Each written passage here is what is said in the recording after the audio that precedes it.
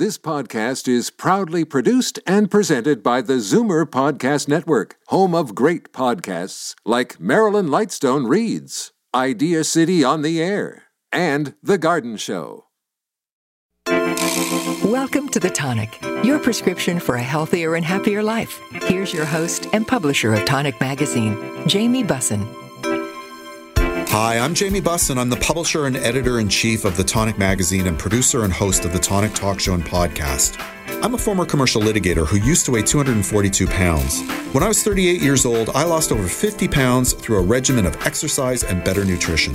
It took me a year to reach my goal, but I thought if a type A personality like me could do it, really anybody can. I'm still asking questions and learning about what it means to live a healthy lifestyle. Please join me on this continuing journey. Today, we'll learn about the importance of parasite cleanses with Gordon Chang. We'll find out how to succeed without the hustle and grind with Hina Khan.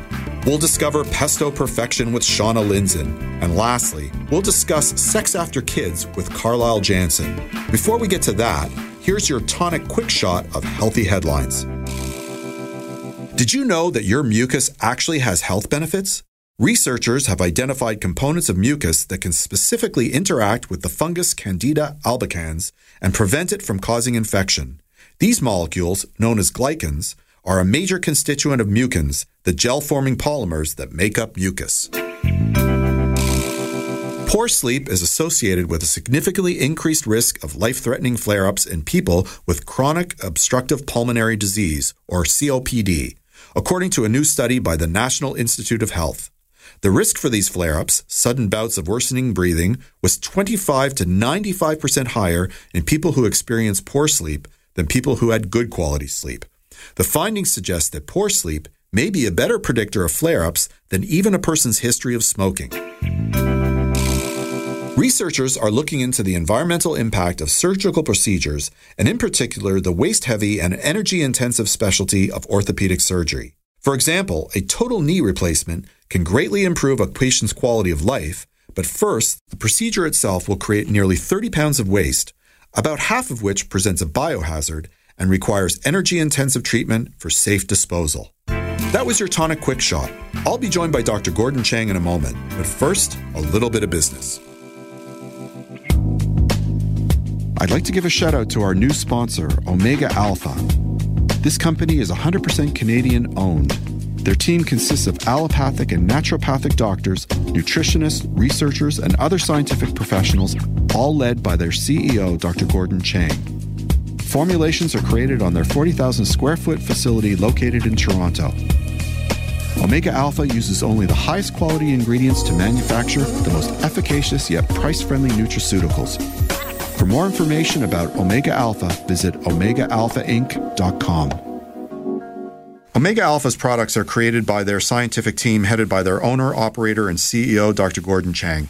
Dr. Chang holds a PhD in physiology and biomedical engineering from the University of Toronto. He also has 2 years postdoctoral experience in clinical biochemistry, looking at free radicals and antioxidants. He's published over 20 peer-reviewed articles and conference proceedings, and he's a regular on the show. Welcome back, Gordon. How are you? Great, thank you. Once again, thank you for having me on board. Always a pleasure. So, this time of year, I've been in the garden for a while, and what that means is I'm in the dirt, Gordon, and there's all kinds of bugs and stuff because I'm back with nature, and I'm wondering about parasites and how people get parasites and what happens. You know, the bugs is not going to be your problem. No? What the problem is going to be is the bugs that you can't see. And most of us, you know, in all fairness, because we live in a city environment, back in the good old days, you have a lot more parasites. But today, our environment's a lot more pristine, so we don't tend to have as much parasites. However, a lot of us, if you eat a lot of sushi, right, raw foods, if you eat a lot of salads, right, that is one of your major sources of parasites, because what happens, not necessarily you're going to get a worm or so, you might get an egg. The egg enters into your stomach, right, into your GI tract. Under normal conditions, right, a lot of your parasites are killed off by the acids in the stomach. Yeah, I would have thought so. Right? Yeah. But every so often, some of it goes through. And when some of it goes through, they set up residence in the small intestine, right, and the large intestine. And this is where you can get growth. But in all fairness, in North America, Western Europe, most of us probably don't have a huge issue with it, to the point where there's a theory that says that, there's a lot more people who floating around with allergies, food allergies, etc., and autoimmune diseases. Some of it, it is claimed, is result from the fact that our environment is much too clean. Okay. But having said that, a lot of us do go on vacation. Yep. We go on vacation to places like Mexico, the Dominican Republic, Cuba, all right? Those, if you're going to get a parasite, that's where you're going to get it. Some of us swim in lakes where we can get Giardia as an example of a parasite. Again, that's where we're going to get it. So whilst I won't say that you should be taking a parasite cleanse on a regular daily basis, it's good to do one at least twice a year. Okay. Now, a little sidebar to this is that when I was growing up, I grew up in a place called Trinidad, and this is in the 60s, right? So my grandmother used to live with us, and my grandmother coming from China, the old country, where there's lots of parasites, okay, because everybody lived in a rural place. I will tell you, we had a parasite cleanse once a month, regular like clockwork. My grandmother set a clock by this. I swear it was carved in her calendar. But I'll tell you, when we got that parasite cleanse, I would have preferred the worms. Yeah. Right, because it was so nasty tasting. So we got it on a Friday night. The Saturday, we got a good dose of Phillips milk of magnesia to wash it out. And I'll tell you, we didn't stray far from home on Saturdays once this was happening. Now, the reason I bring this up is because some people think, okay, all I do is a parasite cleanse and that's it. But what you don't realize is that if you kill off the parasites, or even if you make your environment toxic to the parasites, you still got to get rid of them. You got to get it out. All right.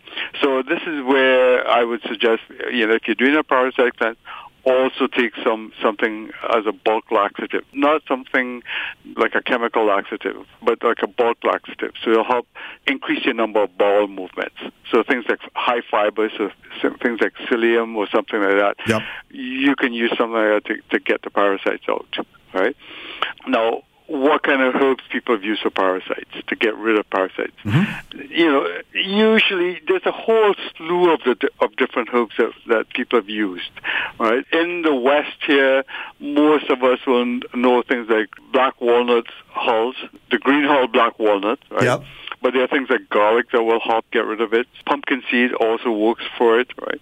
Usually what I advocate is a blend of different herbs. And the reason I say a blend of different herbs is because different types of herbs affect different types of parasites differently. So some are more effective against one form of a parasite than another one. Right? Usually with parasites, most of these parasite cleanses, these herbs, etc., they work very well against adult parasites or parasites in the larva stage. However, when they are in the egg stage, they're usually very resistant to any type of parasite cleanses.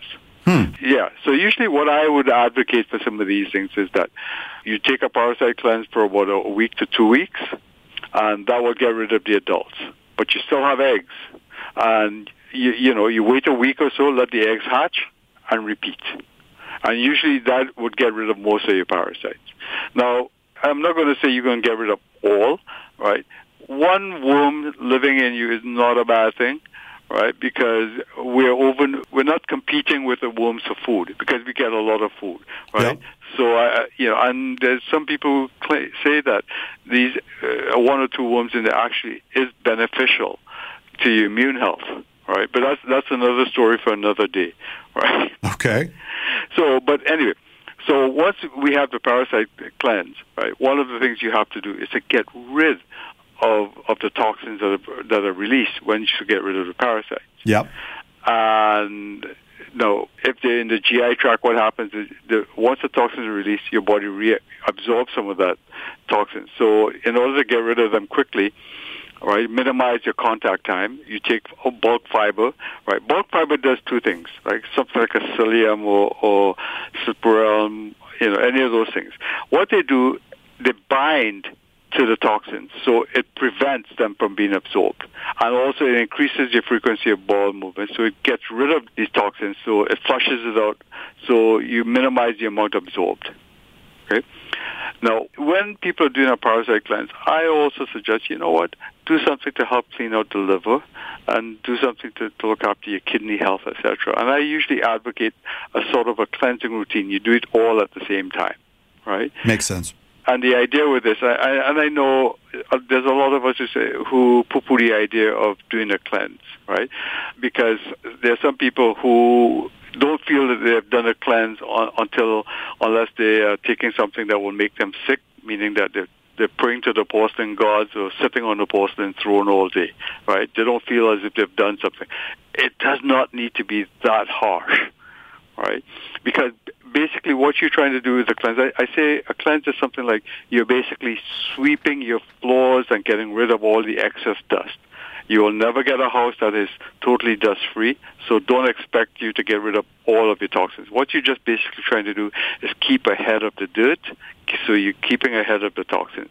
Your body can store a certain amount of toxins. It can live with a certain amount of toxins. You just have to clean it out to make sure that you're optimizing your body's ability to fight off infections and etc., right? Mm-hmm. So these are some of the general ideas I would say for parasite cleanses and cleansing in general. Okay, so if I were to do a parasite cleanse, what would I experience? Like, as it starts to work, how would I feel?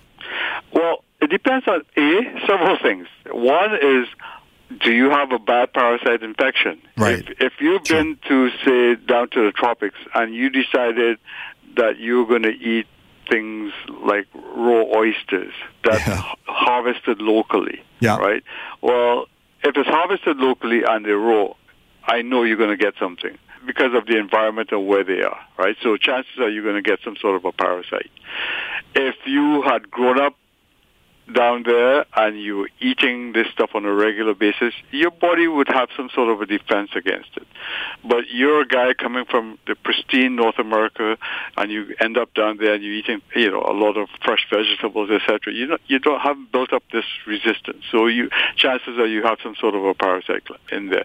So what you would do, you take your regular parasite cleanses, and there's several of them out there. And what you would expect, some people might get ill, right, if they have a bad infection, but a lot of people, you shouldn't notice anything at all, because basically, if you think of the size of a worm and the size of you, all right, it takes a lot more to make you sick than it would for the worm. And a lot of people will ask me, the parasite cleanse, is it killing the worm, right, or what is it doing to the worms, right? And I say it doesn't necessarily have to kill the worms. It just has to make the environment in which it resides toxic enough that it will detach. Because a lot of parasites, if they're in your intestinal tract, they basically hang on to the sides of the, by basically suctioning, for want of a better way of saying it, onto your intestinal wall. And all you have to do is to make that environment toxic enough or adverse enough so that it releases, and once it releases, you can exit it by having a good stool movement, right? Okay. But as I said, most of us will probably won't notice any major issues. Do you need to change your diet or change your habits or take precautions in order to prevent getting parasites, or is cleansing enough? Okay. For most of us, cleansing is enough. Right? Because let's say we eat sushi. Yep. Unless you're living on, and even sushi, they freeze the fish, and that kills off a lot of the parasites, etc. Right. But if you go down to the tropics, etc., we're not living there. Right? Mm-hmm. So, I mean, you're there to have a good time. Your body has defenses that can deal with a lot of these things. And what we're basically trying to do is to cover all our bases when we do a parasite cleanse. And some of us do get infected, and if we do get infected, as long as we're healthy, right, you don't see major issues. There's some of us who will show major issues because, we're not as healthy as we think we are, etc. And so we're more susceptible. So in cases like that, right, you do your parasite cleanse, get rid of your parasites, right, and that you should be back to normal. Are there classes of people or groups of people that are more at risk to have parasites other than people that are traveling to the tropics or eating too much sushi? Well, anybody with if your immune system is depressed, that's one of the things. If you are taking things like there's certain types of ulcer medication which inhibits acid production, that may make you more susceptible, because you have to remember one of your biggest barriers to parasites is the acid in your stomach. And if you are taking ulcer medication, some of these ulcer medications, what they do is they inhibit acid production. And these are what's called the proton pump inhibitors, right? Yep. And if you inhibit acid production, then your stomach is not as acidic. And if it's not as acidic, parasite eggs, etc., can survive passage through the stomach. Okay. So we have time for one last question, and that is, how do you do an intestinal cleanse for parasites? Okay. When we do an intestinal cleanse, as I said, I would parasite cleanse and a colonic cleanse. Do those two together, right? A colonic cleanse is not as harsh as it sounds. You just need to have increased bowel movements with colonic cleanse. I usually say do that in conjunction with a parasite cleanse. Okay, and the reason you want to do that, as I said, is that when you get the parasites to detach, and if they die, they will release toxins. You want to get that out as quickly as possible. All right. So there are several herbs that people have used. They're herbs like butternut squash seeds, right, or pumpkin seeds. Right, we have some Chinese herbs that we use, or something like areca, katachu, right, Grand Torea seed. And the reason I like to use a lot of the Chinese herbs is because, if anything the Chinese know, it's parasites. And the reason they know parasites is because for the longest while they lived in the countryside. The vast population was in the countryside. And anytime you're living in a countryside, guarantee you're living in symbiosis with parasites. Makes total sense. Thank you so much for coming on the show today. Thanks for having me on again. We have to take a short break, but we'll be right back on The Tonic. The Tonic is brought to you by Purely Natural. Their Liquid Greens Chlorophyll is the only line of soluble, grit-free, and great-tasting greens on the market. Liquid greens can easily be mixed with your favorite drink to provide a sustained natural boost of energy to help you get through your day. There's unflavored, which is great with orange juice. The mint flavor is cool and refreshing. Dark chocolate has all the health benefits of a salad, but with a great chocolate taste. And for that extra detox boost, try activated charcoal and mint. Enjoy the energy, enjoy the detox, enjoy the great taste. Purely Natural Liquid Greens. Suffering with pain or arthritis? Having trouble sleeping due to stress and anxiety?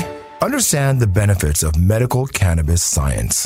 Optican CB4 Relief Soft Gels are formulated with patented Bezosorb pharmaceutical technology and are clinically proven to deliver 4.5 times more CBD into your bloodstream 3 times faster than conventional CBD capsules. That's reliable relief in a nutshell and in an Optican soft gel. Talk to your doctor or pharmacist and sign up at optican.ca. Welcome back to The Tonic, your prescription for a healthier and happier life. Here's your host and publisher of Tonic Magazine, Jamie Bussin. Hinacon guides and mentors people to work through seemingly unbreakable barriers, whether it be creating quantum leaps in their business or exceeding personal goals. She helps people challenge the thoughts and beliefs that are holding them back. Then through extensive work, those thoughts and beliefs are replaced with ones which help to supercharge her clients' growth. As a peak performance coach and registered psychotherapist in active, Hina has been a student of the mind, human behavior, and human potential for almost 2 decades. And for more information about Hina, you can always visit hinacon.ca. Welcome back to the show, my friend. How are you? I am great. How are you, Jamie? I'm intrigued because, I've been hustling, I was a sole practitioner or in a small firm for a number of years as a lawyer and the sole directing mind of Tonic Media for a number of years. So all I was doing was hustling and grinding, but here you are coming on the show telling us we don't need to do that.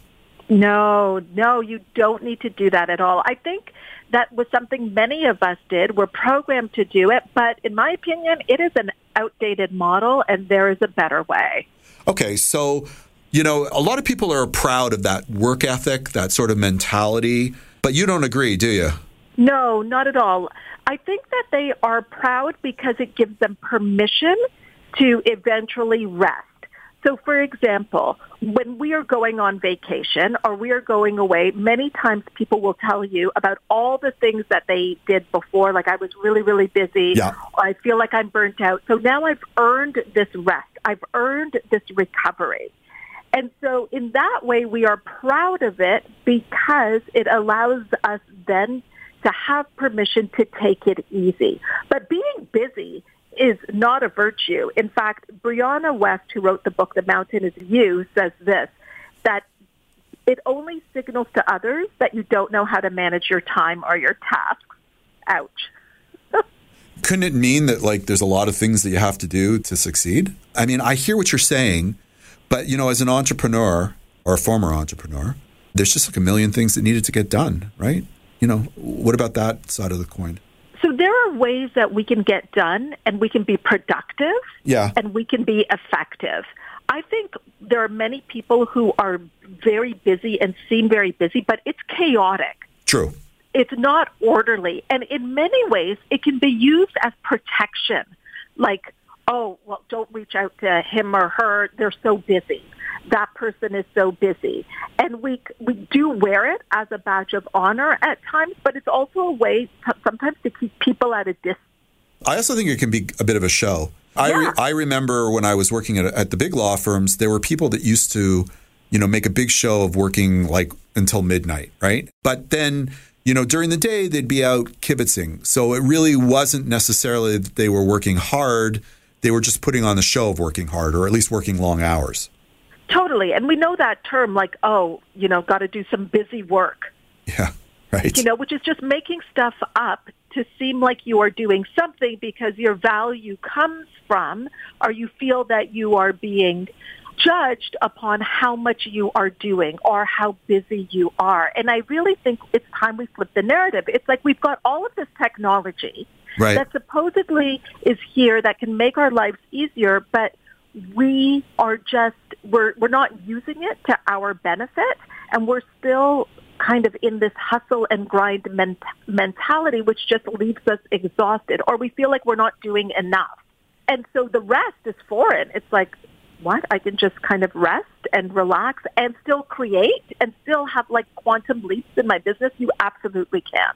Okay, so you've identified an issue and you've certainly let us know how you feel about it through your criticism. Let's flip a switch. So how do we do that? How do we succeed without grinding and hustling? So the one thing is to, first of all, understand that, you know, grinding and hustling, it's like, who said it has to be that way? So even the fact of accepting the idea. So the first thing is to just accept the idea. Do you believe that you can succeed without grinding and hustling? Do you believe that? Yeah. I'm going to stay on the fence on this one. Do I believe it? I need to hear more from you, Hannah, to be honest. You know, like, you're going to have to convince me. How about that? I have an open mind, but you haven't convinced me. Oh my gosh, we're in the courtroom now. Well, okay. I always go on. So what I would say is that's the first place, because if we don't believe it, then we can confirmation bias, right? Like we can find reasons that it doesn't work.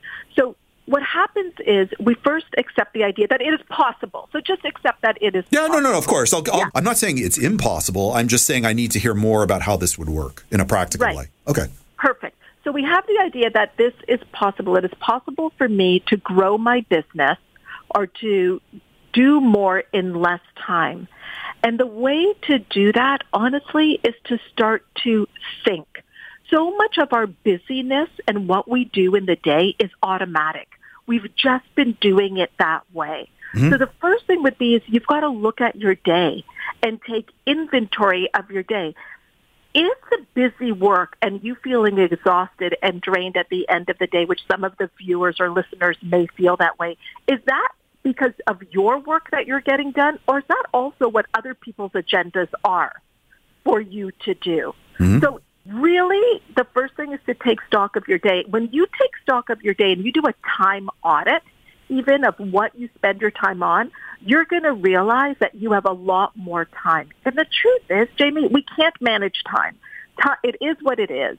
But what we can manage is our activities. So the way that we are less busy, the way that we are not hustling and grinding and struggling, is because we become more effective in our activities. Okay. So that would be the first step. Look at your calendar, do an inventory, and you decide what is important for you, because many times we're doing what other people want us to do. Okay. And where do we go from there then? So then you have to start to implement it. Now, This is the hard part for many people, because your programming is going to start chirping at you, your inner critic, like you're not doing enough. Right. What do you mean? You could be doing that. You haven't. What? You're finishing your day at 2? Oh, no. There's way more to do. So there's this time when you're not fully in this new place yet, but you're kind of trying to leave the old way of doing things. That's going to be the time that's really uncomfortable. And you're going to be tempted to turn on yourself.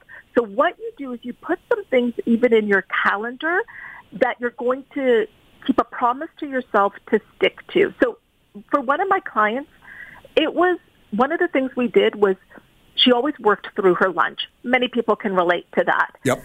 But and she's an entrepreneur. She runs a business. And I said to her that she had to mark off lunch and go to a different room, like have lunch, go for a walk, but give herself that time. That was very difficult for her. Mm-hmm. It was very difficult, but she did it. And ironically, a year later, that one act led to her taking a 2-week vacation in Greece and completely unplugging. But she mentions that one act because that started to have her acclimatize to the idea of even building some rest in her day, that she doesn't have to go. And that's when you have the ideas, and that's how you're much more effective. It's when you give yourself that time. So you got to get it into your calendar. Some people want to have Fridays off. Put it in the calendar and be more effective during your activities during the other times of the week. And Jamie, can I say this? You have to say no to some things. Okay, so what kind of things can you say no to, though? Whatever you want. Okay. What if you're not an entrepreneur, though? What if you're working for somebody else? How does this manifest without annoying your superiors? Well, first of all, hopefully, also with leaders are starting to realize that having employees that are burnt out or exhausted is not beneficial to their bottom line either. So first of all, I would love to see this mandated, that this is the way a lot of cultures and companies are now going to run their organization, by making this part of it, by not glorifying staying till midnight, like you said, because sometimes there's competition, like people are just staying so they can send that email out or send that email at 5 a.m. so that it can be seen that they've been working so much. So part of it's a culture to not glorify it anymore and not to wear it as a badge of honor. But then I think that you do your work really well. And it's not the amount of time, but it's how effective you can be. And you start to do that and start to believe in yourself and start to let that go. And I think people will start to follow.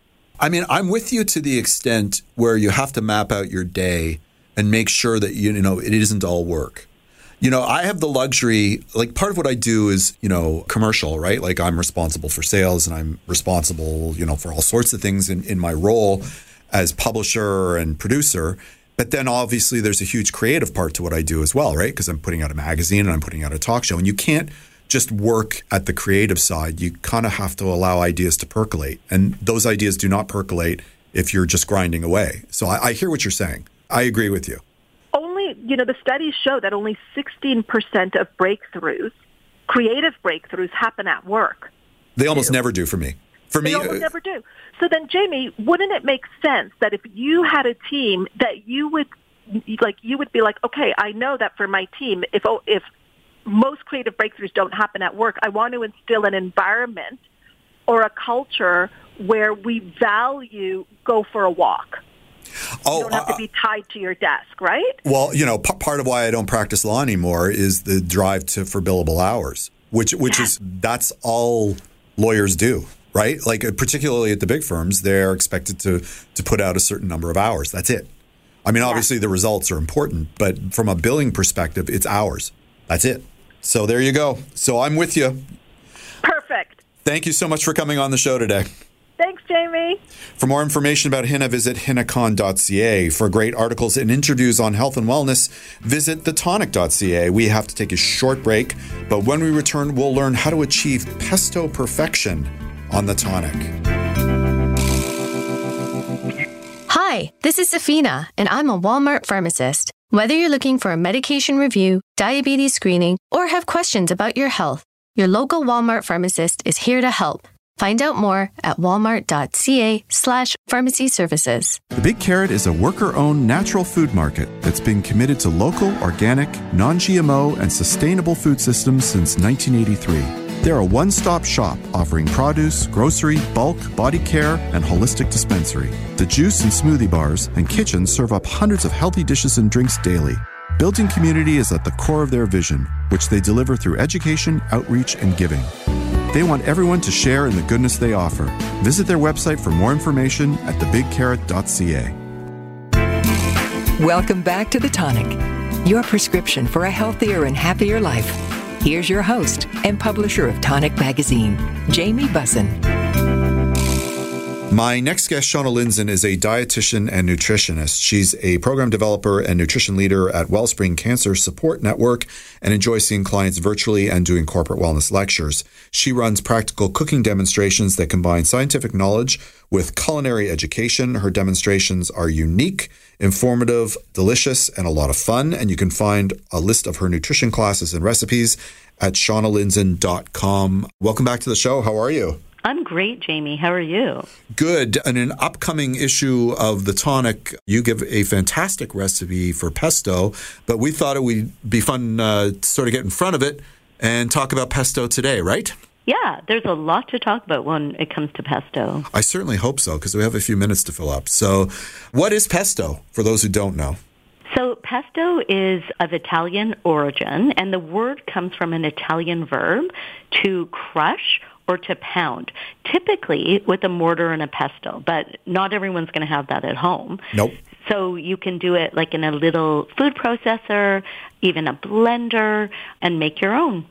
Indeed. So when most people think of pesto, they think of Genoan pesto, right? Yes, which is the basic pesto. So that is comprised of typically fresh garlic, pine nuts, basil leaves, like the fresh leaf, and a hard cheese, like Parmigiano Reggiano or a Pecorino. And typically that's blended up, and then olive oil is emulsified into it. So you get this smooth, creamy pesto sauce. Yes. So when you go to a restaurant and you're going to order a pesto or a Genovesan pesto, that's what you're going to get with slight variations. Yeah, but the Genovese word comes from basil. It's a type of Italian basil. Yes. Yeah, because not all basil is the same. There is special, if you can find it, there is special Genovese basil that is better to use for pesto than other types of basil, just so people know. Exactly. I actually grow my own. I have an herb garden in the winter, too. It's an AeroGarden that's this little contraption, and that's the pesto that they give you the seeds to grow. So it's always at my fingertips. And if you don't have basil in the house and you want to make a beautiful pesto, you could use flat leaf parsley. You can use arugula, which will give it a little bit of a peppery flavor. You can use spinach. There are things that you can replace it with. Yeah, I mean, if you're making a big batch, the amount of basil that you need can sometimes be expensive. So, like, I'm not a parsley fan. I don't really abide by it, but I often put spinach or arugula in my pesto to round it out. It makes it more cost efficient. And also, particularly with the arugula, you're right, the peppery flavor really makes a difference. You can make pesto with other nuts as well, right? Because pine nuts are at the high end of the spectrum. Oh, pine nuts are so pricey. So a really good substitution are hemp hearts or hemp seeds. They're the same almost consistency of a pine nut, and they're inexpensive. And the benefit is you get a boost of, it's a bonus, you get a boost of protein. Yeah, I mean, there are other nuts you can use as well, right? As long as there's no food allergies. Walnuts. Walnuts. I mean, in the south of Italy, where I was quite recently, they have a pesto that utilizes sun-dried tomatoes and almonds, and they consider it a pesto as well. Yeah, delicious. So traditionally, you'll use a nut, and then you can use kind of the umami flavors like sun-dried tomatoes to just give it more body and more. You could even put like olives in to give it just a kick, like a salty, really yummy kick, actually. Yeah, I mean, I make pesto regularly. Mm-hmm. I don't follow a recipe. That's just how I roll, although a lot of people aren't comfortable with that. Do you have tips in how to make pesto and how to go about it? Absolutely. So when you're making pesto, I would say the first and foremost suggestion is to have a really good extra virgin olive oil. Yeah. Because you want that bitterness to come through. You want the deep richness of the olive oil. And let's say you're making a pesto and you're vegan. So my tip for that is to use nutritional yeast instead of one of the cheeses that you would traditionally use. Mm-hmm. But if you are using nutritional yeast, you're going to have to put a little bit extra salt. Okay. Just because it doesn't have like a salty flavor, but it has a cheesy flavor.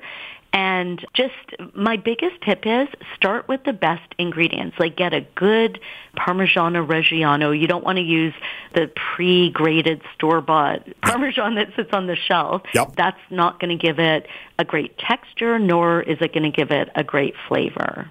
Can I add some tips in? Absolutely. Okay. So I always put the garlic in last. And what I try and do is I balance all the other ingredients first. I find that once you taste it with raw garlic, it overwhelms. Like what happens, I let the pesto sit so that the flavors can meld. So I would taste the pesto as you're making it to make sure you've got it properly salted and peppered and etc. And then put the garlic in at the last bit and then let it sit so that it can meld.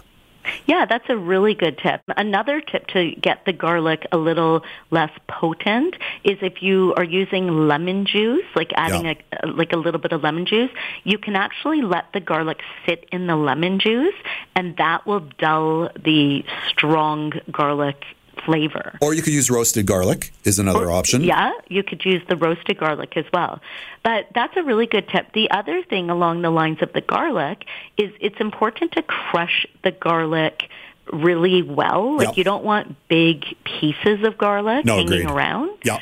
Because it's going to be all that you taste, right? Yeah, and I mean, maybe it doesn't need to be said, but also toast the nuts first. Yes. Toast the nuts. I don't typically toast hemp seeds, but I do toast pine nuts because pine nuts, not toasted, have a very piney flavor almost. So toasting them really brings out, it dries them up a bit because they're very oily nuts. And it really lends itself to really good flavor. The thing about pine nuts are the tipping point is really soon and really quick. So they go from raw to burnt if you're not paying attention. So, pesto, it's more of an art than a science. But if you're going to toast the pine nuts, keep your eye on them. You don't want to cry because you will cry if you throw out $40 worth of pine nuts. So exactly. So the way I toast them is I take a dry skillet. So that's another tip. You don't want to toast them in oil. You toast them dry. Yep. And you literally just keep flipping them on lower heat. If you put them on higher heat and you have really good pans, the pan will get too hot and they'll burn quickly. I go the toaster oven route, and I just keep an eye on them, and then I shake them around a bit. Yeah, you do not put them in oil. They are an oily nut to begin with. They don't need it. Exactly. And if you go the toaster oven route, another tip typically that I would do if I go the toaster oven route is to turn the toaster on, put the nuts in, and as the toaster's coming to temperature, it will slowly toast the nut as opposed to throwing them in at like 350, for instance. Okay, so let's get to the good part, which is how do you use, I mean, obviously you can put it on pasta, but what are your pesto recipes? How else do you use pesto? I've got some great recipes. I would say I have my top 3 that are in my usual rotation. So and this is actually being published in the Tonic issue, the July issue. Yep. I typically will do a burrata plate where I bring a large ball of burrata cheese to room temperature. I slice up heirloom tomatoes, put them around the burrata ball, and then I just drizzle homemade pesto. And I actually vary the ingredients. I'll sometimes use the pine nuts, sometimes use the hemp hearts, sometimes use walnuts. Yep. And then I put really good quality balsamic vinegar as my acid. I think pesto with balsamic vinegar is a fantastic combination. It really is like a marriage made in heaven. It's a good match. Any other suggestions? Yeah, I do stuffed mushrooms. I actually have that on my website, which is shaunalinson.com. I do a really yummy caprese pasta salad where I make a pesto. I use lots of lemon zest, and I cut up the little bocconcini cheese balls, tomatoes, and just wrap the pasta in the pesto. And then you have your protein, you have your carbohydrate, you've got your flavor there. It's really delicious. So I would go with the cheese tomato route. You can also even use pesto as a condiment, like slap it on a burger instead of ketchup or mustard. My go-tos are sometimes you can replace pizza sauce with pesto. Yes. For a different vibe, but then you might want to put some fresh tomatoes on to balance it out. I use pesto if I'm making sort of like, I call it cheesy eggs, but an egg scramble sometimes. If you put pesto in at the last minute, it can be interesting. Those are two that I go for. I actually mix pesto with other sauces. So I make a fresh tomato sauce with zucchini and shallots, and then I'll mix pesto in at the end. That sounds delicious. Yeah, that one rocks. That one I invented myself, actually. Do you ever mix pesto into ground meat to make like a meatball?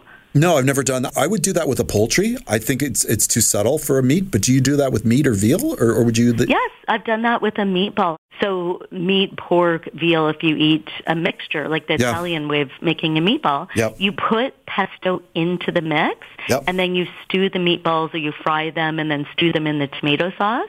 So it's the same thing. Like you're mixing it into the meatball and then the tomato sauce goes over it. Really good flavor enhancer. It's like a flavor bomb. Well, that I think we're going to finish on that note. I don't think we're going to outdo that. Thanks for coming on the show today. Absolutely. What do you want to talk about next time you're on? Let's talk about protein and vegetarian proteins like beans and lentils. Fantastic. That was Shauna Linson. For more information about Shauna, visit shaunalinson.com. For all of Shauna's articles, be sure to visit thetonic.ca. We have to take a short break, but when we come back, we'll discuss sex after kids on The Tonic. Medicinal mushrooms offer a multitude of health benefits, including immune support, improved energy, and stress reduction. Medicinal mushroom extracts from New Roots Herbal, hot water extracted, providing you validated potency so you get their full health benefits. Discover Reishi, Lion's Mane, or Resilience, a 7-mushroom blend. Find the complete selection of medicinal mushroom extracts from New Roots Herbal exclusively at quality health food stores. To learn more, visit newrootsherbal.com. To ensure the products are right for you, always read and follow the label.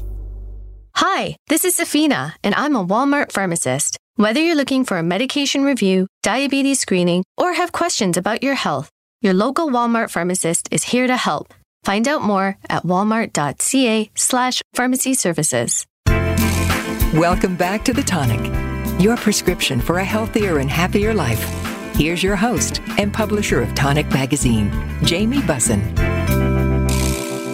Carlyle Jansen is a sex therapist and founder of Good For Her, Toronto's premier sexuality store and workshop center. She is the author of 2 books, including Sex Yourself, and you can find her educational videos and TED Talk at carlylejansen.com, and she can be contacted directly at carlyle@goodforher.com. Welcome back to the show. How are you? Hello, I'm well, thanks. Always a pleasure to be here. So today we're kind of talking about sex and relationships, but really what we're talking about is a factor which can kind of work against sexual relationships, and that is having kids, right? Mm-hmm. I think any parent who has kids experiences it. You know, like if you have kids, they're wonderful and they're lovely, and I'm all in favor of it, but it certainly diminishes the time and energy that might otherwise be available to having an adult relationship, right? Mm-hmm. I mean, yeah, they bring lots of joy and they, alter our lives in many ways. And certainly, intimacy and sexuality is one of the big ones I find. So what's the danger, right? Like everybody's had a situation where like, you know, you just, for whatever reason, you don't have the energy or you don't have time, but it can get worse than that, right? Well, so I think that we have this narrative, this idea that kids are so precious and that we have to focus all of our attention on them, that this is the primary area. We have to do everything for them. They have to have everything perfect. They have to have it all just so, and we have to twist ourselves in order for them to have a perfect life. Mm-hmm. And what happens then is that we neglect our relationship with a partner, if you have one. I mean, some people raise kids on their own. Mm-hmm. Some people do it in community or with multiple partners. But the reality is that the adults who are caring for the kids, that actually needs to be the primary focus, because if that relationship isn't stable, talk to anybody who grew up in a home where their parents were fighting or they didn't get along, right? Then the stability is gone for the kids. So sometimes I think we need to shift our focus from the kids are the priority to the relationship is the priority, which doesn't mean we ignore the kids, but that we just shift that a little bit to make sure that that relationship between the adults is actually solid, so that from there we can provide more energy and more love and more clarity and a better life for our kids overall. Yeah, and you know, I think COVID has exacerbated that problem in two ways.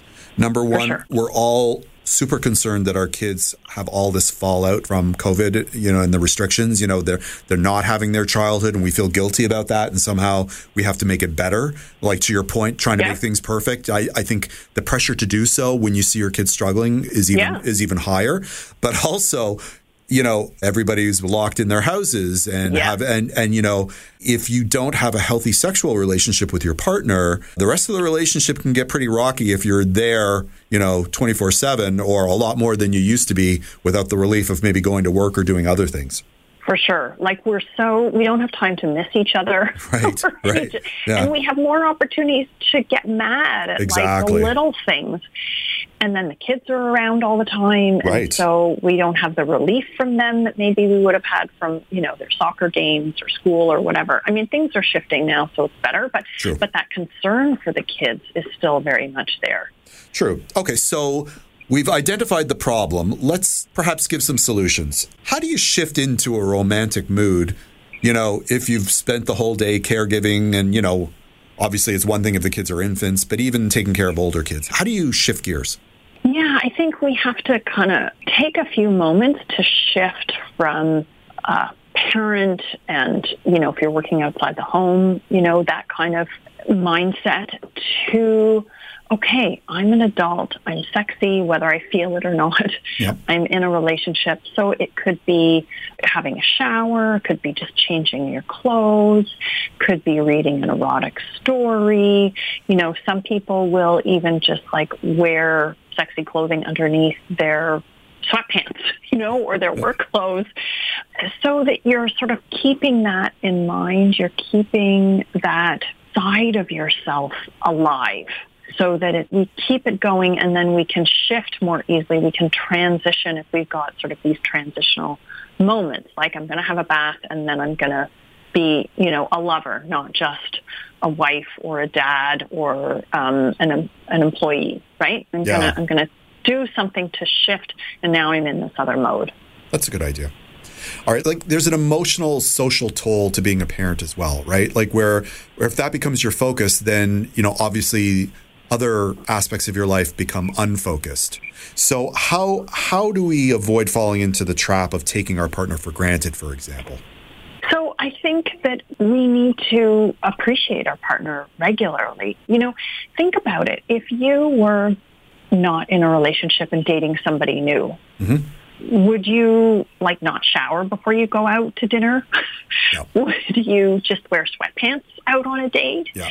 Would you not make time to affirm your partner that, wow, you're really sexy, or I think you're really smart, or, you know, I really appreciate this about you, right? Like we need to get into the mindset that we're still dating.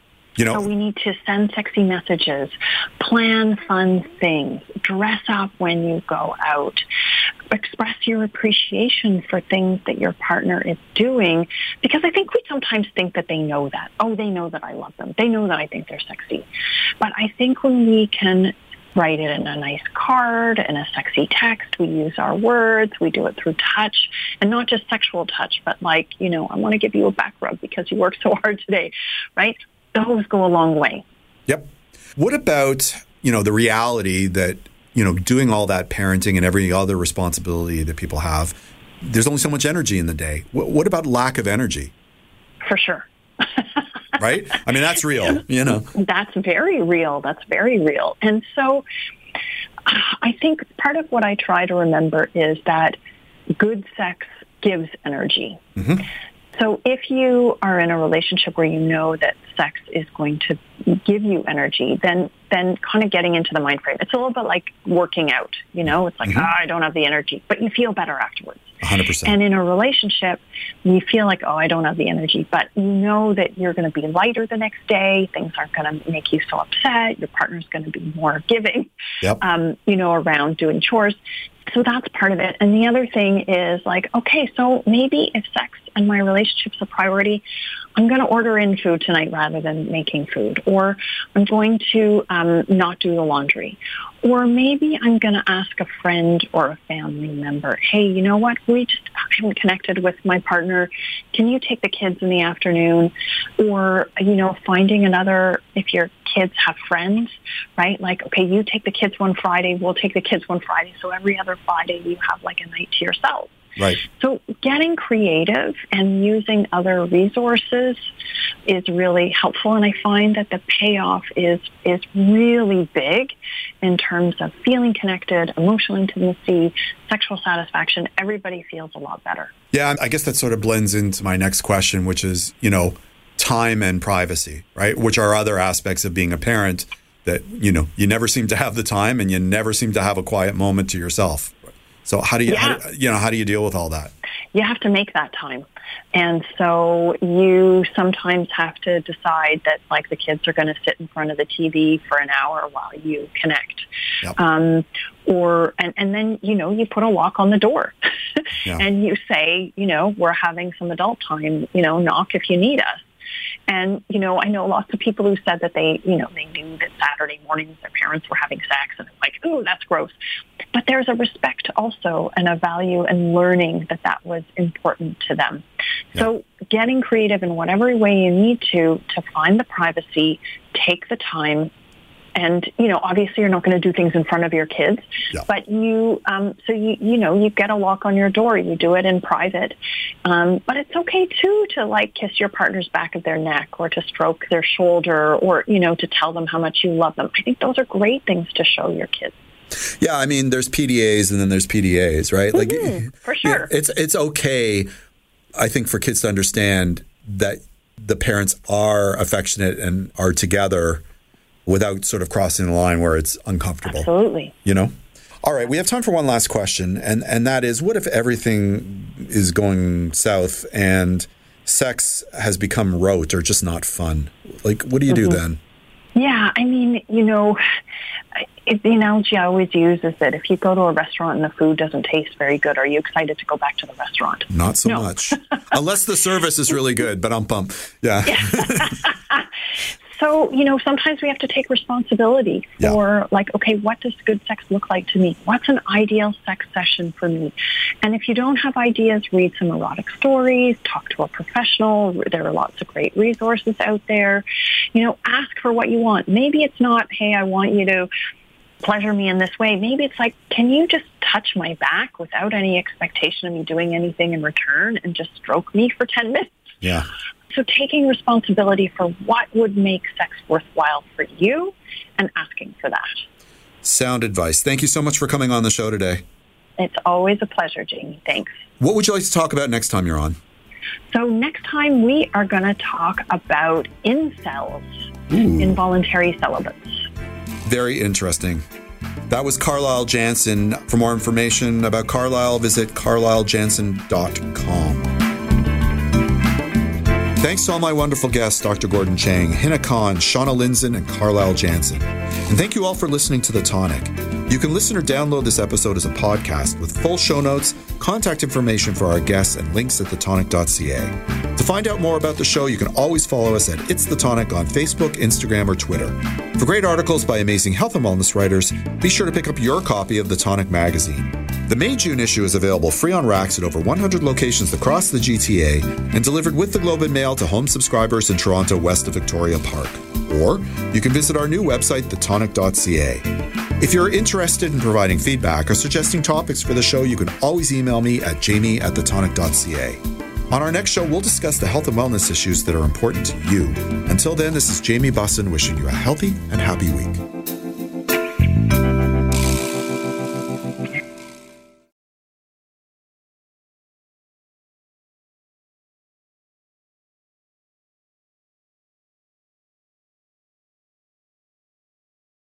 This podcast is proudly produced and presented by the Zoomer Podcast Network, home of great podcasts like Marilyn Lightstone Reads, Idea City on the Air, and The Garden Show.